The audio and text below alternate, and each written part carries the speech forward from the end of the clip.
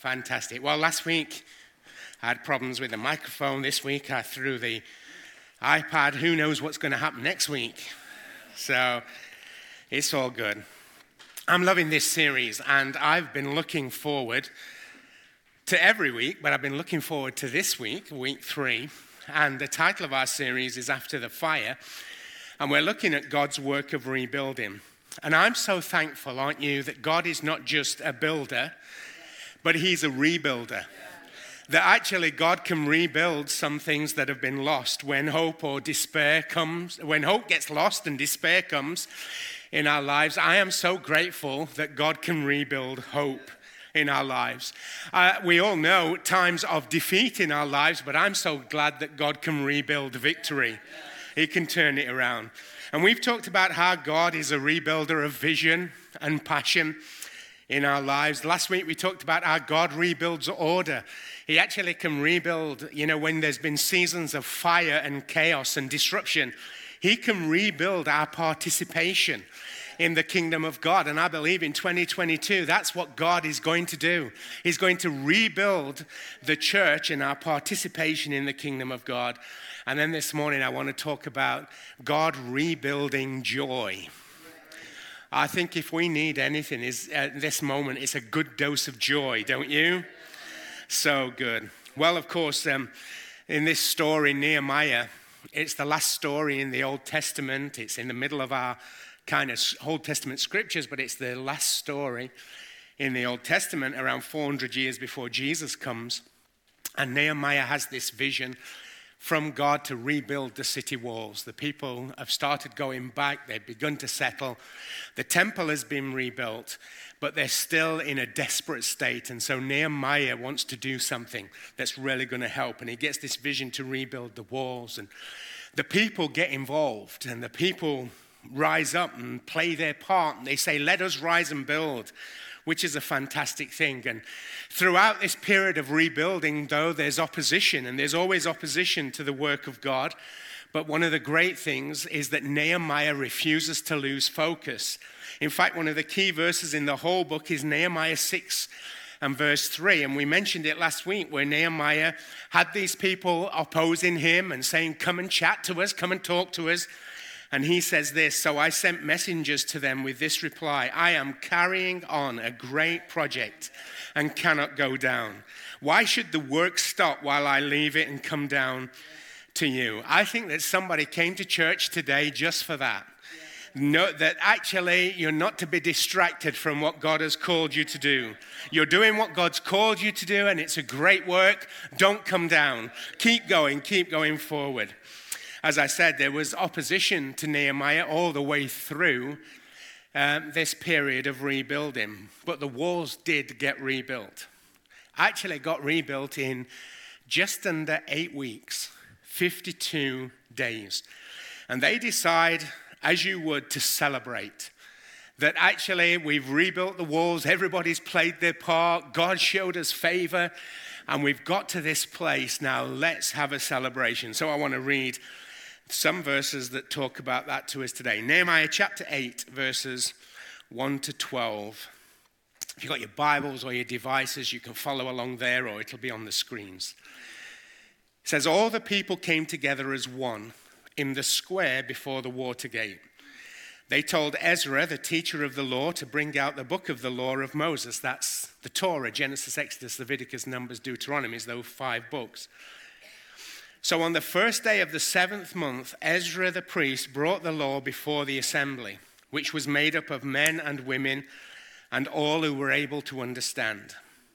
He read it aloud from daybreak till noon, 6 hours, as he faced the square before the water gate in the presence of the men, women, and others who could understand. And all the people listened attentively to the book of the law. Ezra, the teacher of the law, stood on a high wooden platform built for the occasion. Beside him, on his right, stood Mattaniah.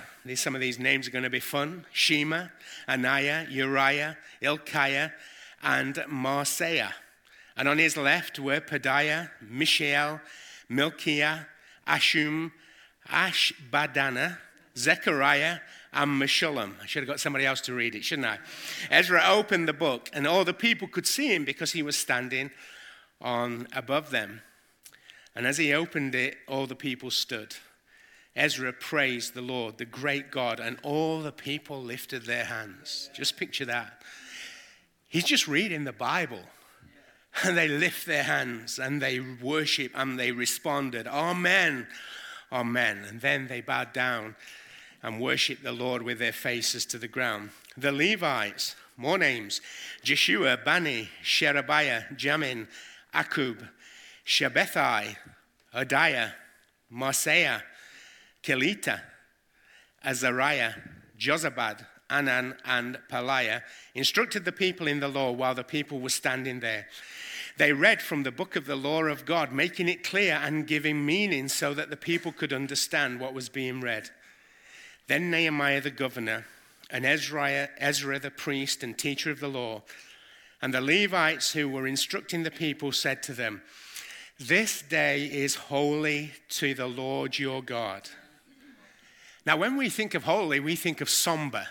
But look what they say. Do not mourn or weep, for all the people had been weeping as they listened to the words of the law. Nehemiah said, Go and enjoy choice food and sweet drinks, and send some to those who have nothing prepared. This day is holy to the Lord our God. Do not grieve, for the joy of the Lord is your strength. Would you say it with me? Come on, after 3. 1, 2, 3. For the joy of the Lord is your strength. The Levites calmed the people, saying, Be still, for this is a holy day. Do not grieve. Then all the people went away to eat and drink and send portions of food and to celebrate with great joy because they now understood the words that had been made known to them. Have you ever done something that didn't get the response you were looking for? I remember some years ago deciding we needed to lay a carpet in our front room, and I remember we were given a carpet, had some favor, and Jeannie must have gone out, I think, to the shops with Nathan, and I decided it was time for me to lay this carpet. I got a Stanley knife, and I'm still alive to tell the story. And I got this carpet, and I laid this carpet, and at the end, I was so proud of myself. I'd finished the job, I'd done it, the carpet was down, because I'm not a handy person, really, at all. I've become more handy, but not really, that's not my thing. And I am so proud, and I'm so pleased, and I think Jeannie will be so happy when she comes back. Well, she came back, and I expected Jeannie to be thrilled, to praise my efforts. Instead, she saw the quality of the workmanship. She saw the waves for edges. She saw a bump here and there in the carpet. Let's just say she was not overwhelmed. She was underwhelmed. Nehemiah has had this incredible journey. He got agreement from the king to rebuild the walls. He gets the favor of the king, letters from the king to other kings to help Nehemiah supply provisions. And they did it. The people in Jerusalem respond and they say, Let us rise and build. Nehemiah, as we've said already, stayed focused on the work, and in just under 8 weeks, they overcame all the opposition to the work of rebuilding, and the walls are finished. And now they gather to celebrate. But as they gather, and Ezra reads the law to remind them that they're God's special people. Reads the law to remind them of who they belong to and who they are. That they're called by God's name, but instead of rejoicing and celebrating, they're weeping. And so Nehemiah has to say to them the words we've read, do not mourn, do not grieve. This day belongs to the Lord. It's holy. It's set apart for the Lord. Don't grieve. Go and enjoy choice food and sweet drinks and send to those who don't have any prepared. This day is holy, and the joy of the Lord is your strength. He has to remind them that the joy of the Lord is their strength. You see, not only does God rebuild vision or order in our lives, he rebuilds joy. And I love that because we can go through seasons of weeping. We can go through seasons of mourning. We can go through seasons that seem dark. But I know I'm speaking to somebody. God is a God who still rebuilds joy in our lives. And he is keen on doing it. In fact, he is desperate to do it. Why? Because the joy of the Lord is our strength. We need reminding, like they needed reminding of that today. You see, as humans, they did what we do. We default to shame. As the law was read by Ezra, people just saw their failings. As the law was read, they could see the people that they were meant to be. And that didn't match up with the people that we were. They would remember that the exile happened because they hadn't followed God's ways as they were instructed in previous generations. They probably felt that they deserved God's wrath and God's judgment and not God's mercy. The promises of blessing in Deuteronomy that Ezra would have read to them made them feel like we've missed it. And so they wept. We're not the head, we're the tail. Deuteronomy told them that they would be blessed going out and that they would be blessed coming in. And they thought, we've missed it. They didn't feel like the people that were being described in the reading of Ezra. They weren't the head. They felt like the tail. They weren't the people who had come out of Egypt with a great victory and spoils from the land. They weren't feeling like a people who had overcome their struggles and settled in the promised land. A people who subsequently prospered under the kingly rule of David and then under Solomon even more so. They felt somehow disconnected with this story of God and his people. And we can feel like that sometimes in our lives too. The reading of the law brought back memories how they ignored the prophets in previous generations who encouraged them and instructed them to serve the Lord with gladness. In a moment of celebration, they felt shame. And we can feel like that too because we default to shame. We can focus on our unworthiness or how unworthy we feel. We can focus on our mistakes.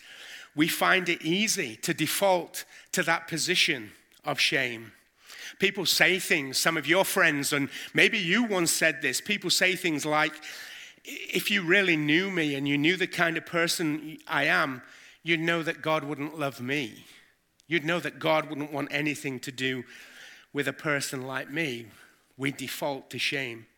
But we don't just default to shame, we default to cynicism as well as humans. You see, even though they've settled back in the land, even though God has fulfilled his promise, 70 years and you'll be back, even though they've rebuilt the temple, and even though they've just had this miraculous provision and rebuilt the wall, is still not quite what they expected. They're still thinking, well, it was better back then. Look what God did back then. As Ezra reads, they're thinking, yeah, they were the good old days. Remember them? In fact, just 70 years earlier, as people had begun to settle and as the temple had begun to be rebuilt, 2 prophets got involved in rebuilding the temple and prophesying at the same time. One was called Zechariah and one was called Haggai.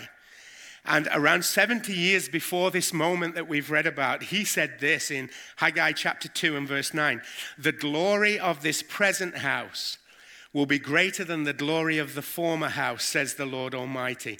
And in this place I will grant you peace." They had so many expectations of what God would do. And the prophets have prophesied, it's going to be better now. The best is yet to come, is Haggai's prophecy. It's going to be better. The glory of this house, of this season, is going to be better than the glory of the former season. But they weren't seeing it. The people couldn't see it yet. And they hadn't fully got the expectation that God could do this. And I think we do the same. There's a deep cynicism in Western culture, so much so that we quickly demonize ideas, history, culture, and truth on a whim. We dismiss it and we get rid of it on a whim. We get cynical, don't we, about optimism. When someone says the best is yet to come, So sometimes inside we think, yeah, I believe it when I see it. Because we default to cynicism. We get cynical about enthusiasm.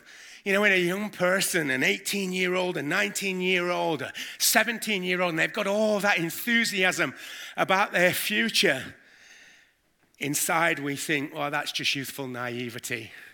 That'll get crushed by pain. Because we default to cynicism. We can get cynical about God moving. When somebody said, look, let's see what God could do through us.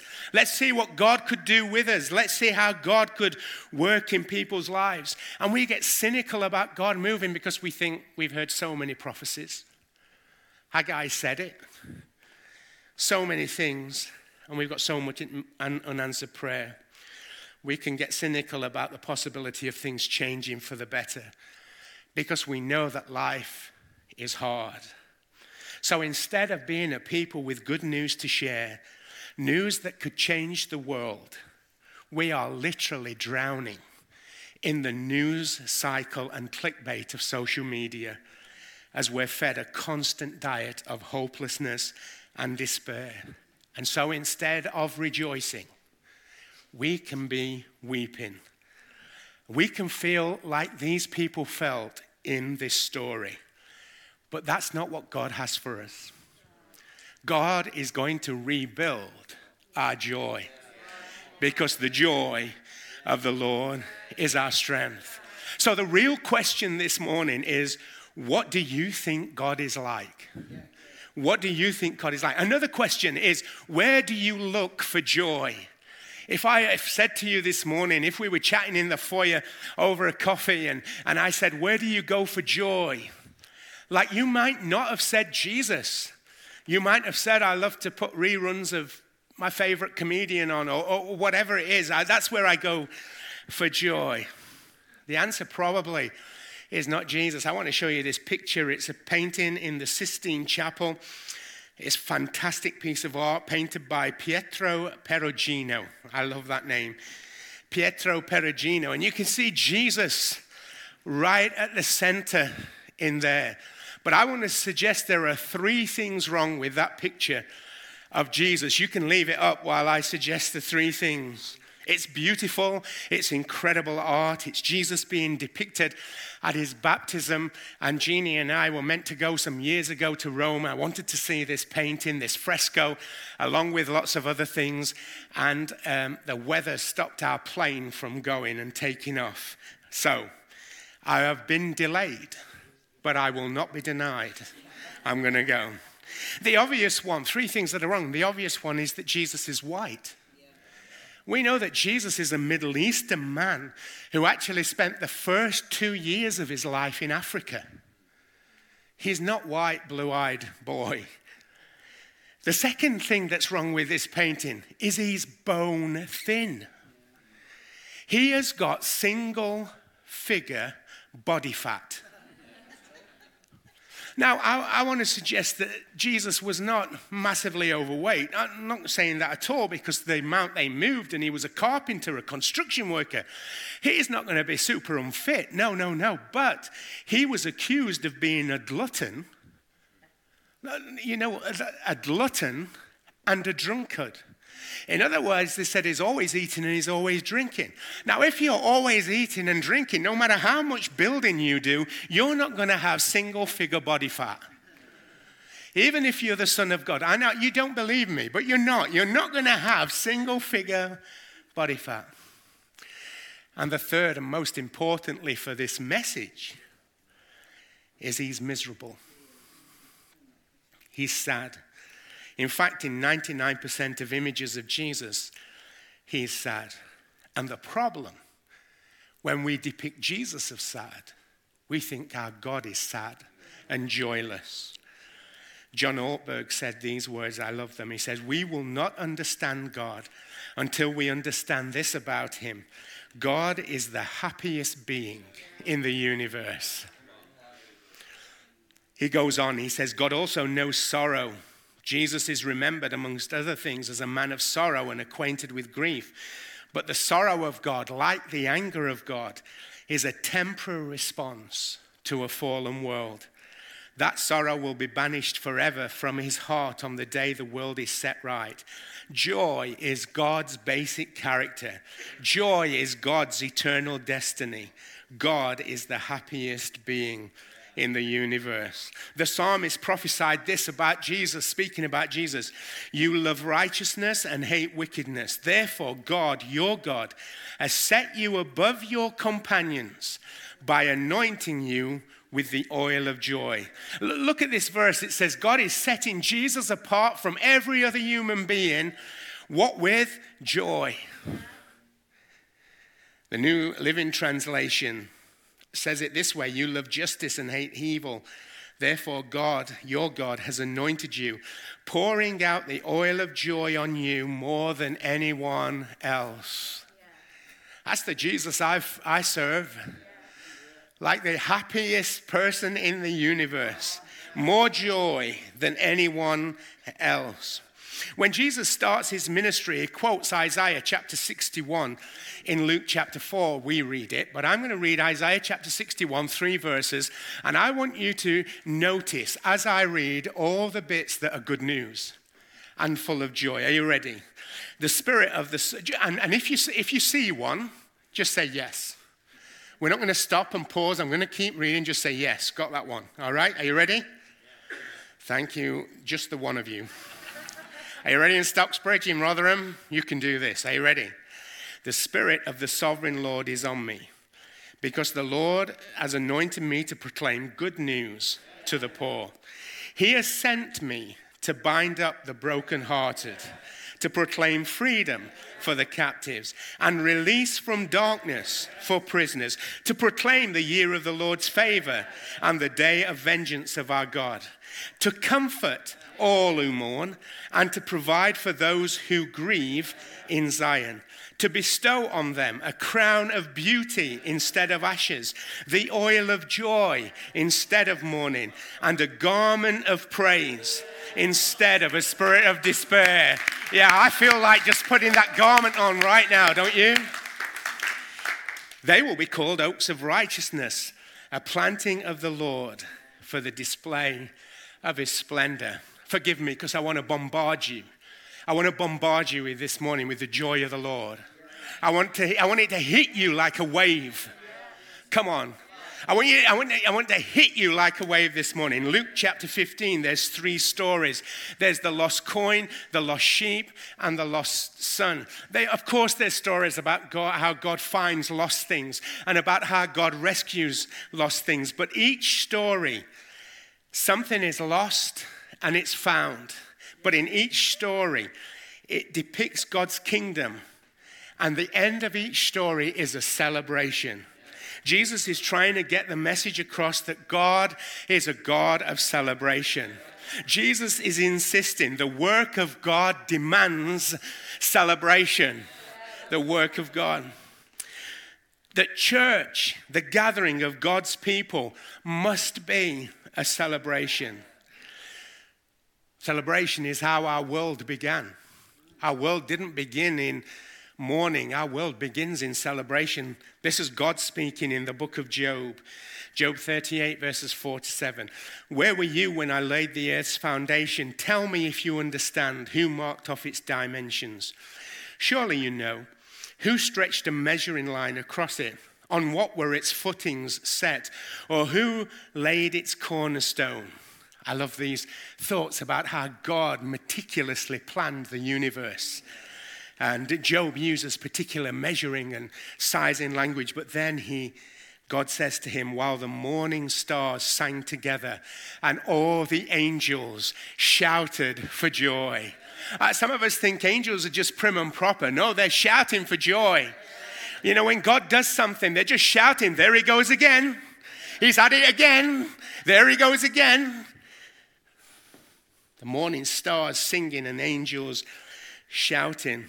Genesis 1, you know this now if you've been a part of Icon Church. It's an ancient piece of poetry, but it also contains ancient truth about why God made the world. And in Genesis chapter 1, it's got this rhythm. God speaks, something happens, he observes. It's good, but it's not just good once. It's good. It's good. It's good. 10 times. It's good. It's very good. It's good. And the angels are shouting. There he goes again. It's created. We were created in the midst of celebration, song, dance, and shouts of joy. There's a great moment in the life of King David when David has been after the ark of God, which represents the presence of God, and he comes and brings it back to the city. And it says this, wearing a linen ephod, David was dancing before the Lord with all his might. While he and all Israel were bringing up the ark of the Lord with shouts and sounds of trumpets. As the ark of the Lord was entering the city of David, Michal, this is the Old Testament, by the way.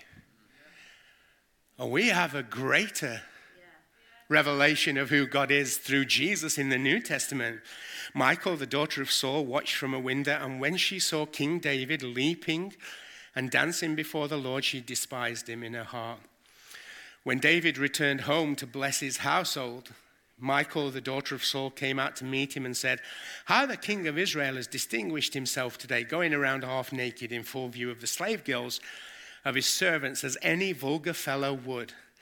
David said to Michal, "It was before the Lord who chose me, rather than your father or anyone from his house, when he appointed me ruler over the Lord's people. I will celebrate before the Lord. I will become even more undignified than this, and I will be humiliated in my own eyes, but by these slave girls you speak of, I will be held in honor." That's 2 Samuel 6. C.S. Lewis, just put that in for Ben Lloyd, who's a fanboy of C.S. Lewis. C.S. Lewis said this, "Joy is the serious business of heaven." In the Old Testament rhythm, they had 7 festivals, 7 awakens every year. It was like Glastonbury for Hebrew people. And they had 7 of them. And in Deuteronomy 16, that lists some of them, it says to the people, you must celebrate at these festivals. Don't be somber and dour, and you must celebrate. You've got to be joyful in these festivals. Let me finish with this before I just apply it with 4 quick things. Neuroscience has taught us that there's one area of our brains, it's in the right prefrontal cortex, that has the ability to continue growing throughout your life. And so some people, some neuroscientists call it the joy center. The joy center. One book's authors observed, when the joy center has been sufficiently developed, it regulates emotion, pain, and immunity centers. It guides us to act like ourselves. It releases neurotransmitters like dopamine and serotonin. And it is the only part of the brain, listen to this, it is the only part of the brain that overrides the other main drive centers, including food and sexual impulses. You want a new diet? It's called the joy diet.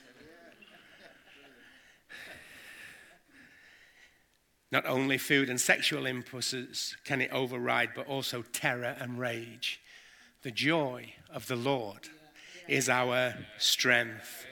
And without sufficient joy in our life, and without sufficient joy strength, we spend our lives trying to fill the deficit. The joy of the Lord is your strength. So God has an antidote to our shame. He's got an antidote to our cynicism. It's called celebration. It's called joy. And I want to encourage us, and I'm closing right now, with 4 simple things that we can do. Maybe you want to write them down and think about them. Spend some time maybe this week thinking about them. And think about how these could look in your life. Here's the first. Simple celebration. Simple celebration. Something every day that gives you pleasure. Things you like, that you could just give a time to every day. It doesn't have to be a long period of time or time to. I thought of 2 things I love to do. First thing in the morning, I love to make a proper coffee. You know what a proper coffee is? Grind the beans. You know, put it in the coffee machine. Weigh it out as well. It's got to be weighed. Weigh it. Put it in the basket. Put it in the coffee machine. Let the thing do its espresso magic, put it in, etc. And then I like to sit and write my journal. 10 minutes. But it gives me, I look forward to that every morning when I wake up. I look forward to doing that, simple pleasure. Then I was thinking, I've got a simple pleasure at the last thing at night. You know, I love vinyl records. So I love to turn the TV off and sit for 30 minutes and read, because I love reading, but I put a vinyl record on, a bit of jazz sometimes. Sometimes if Jeannie's still up, a bit of Barbra Streisand, don't judge me, for Jeannie. Simple pleasures, simple celebrations that you could do every day. Let's call them micro celebrations. Maybe it's wrestling with your kids. You just switch off from everything else and you wrestle with your kids, or you FaceTime in your grandchild, whatever it is. Whatever you can do. Don't worry about what you can't do. But micro celebrations that you could do every day, simple. The second, what about strategic celebrations? Make sure that there's some things in your calendar, you know, for strategic celebration. These are things that you choose, that you plan. We're going to have dinner at the table together, you know, and we're going to talk to each other. Maybe that's not a celebration, I don't know, but a strategic celebration. Awaken, we're planning as a church family, aren't we? A strategic celebration to go to Awaken. Maybe join in with that, maybe on your birthday, rather than just it being another tick over, you know, another day, another year. A strategic celebration, just something you enjoy, something you love. It doesn't have to be elaborate. You don't have to go to Hawaii. You can if you want, but you don't have to. But at strategic celebrations, we are going to celebrate these things. Icon Conference, we're all going to conference. Strategic celebration. And then the third thing is spontaneous celebration. Joy can get so much into your soul that you just love to do things spontaneously. Let's have a spontaneous celebration, and whatever that is, maybe it's just a bit of generosity, a bit of playfulness maybe. Or maybe it's this. You know, the Greek word for joy, or one of the Greek words for joy, is skerteo. It means to leap and spring about.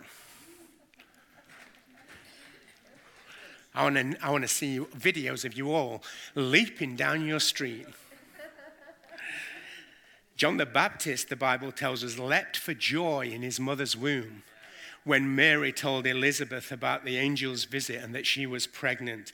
He jumped for joy in his mother's womb. On the Sermon on the Mount, Jesus is saying to the disciples, he's teaching, blessed are you when people persecute you. Now that's odd, isn't it? But he says this, Matthew 5:12, rejoice in that day and leap for joy. Or rejoice at this level, that you're going to skip and leap for joy. For behold, your reward in heaven is great, for so their fathers did to the prophets. When was the last time you leapt? You might say, Paul, that was a long time ago. I can't do it now. I know I'm with you, but I can do this. I can do this. David did this, and he remembered the goodness of God. He remembered that God had called him and that God had chosen him. Don't leave all the jumping in church to the young people. Come on, let me say that again, because that's worth a moment of celebration. Don't leave all the jumping in church to the young people. Don't leave it all to them. And then the last thing is salvation celebration. Simple celebration, micro celebrations every day. Strategic celebrations throughout your calendar, spontaneous celebration, just in moments. You know what the people did, what we read? They lifted their hands.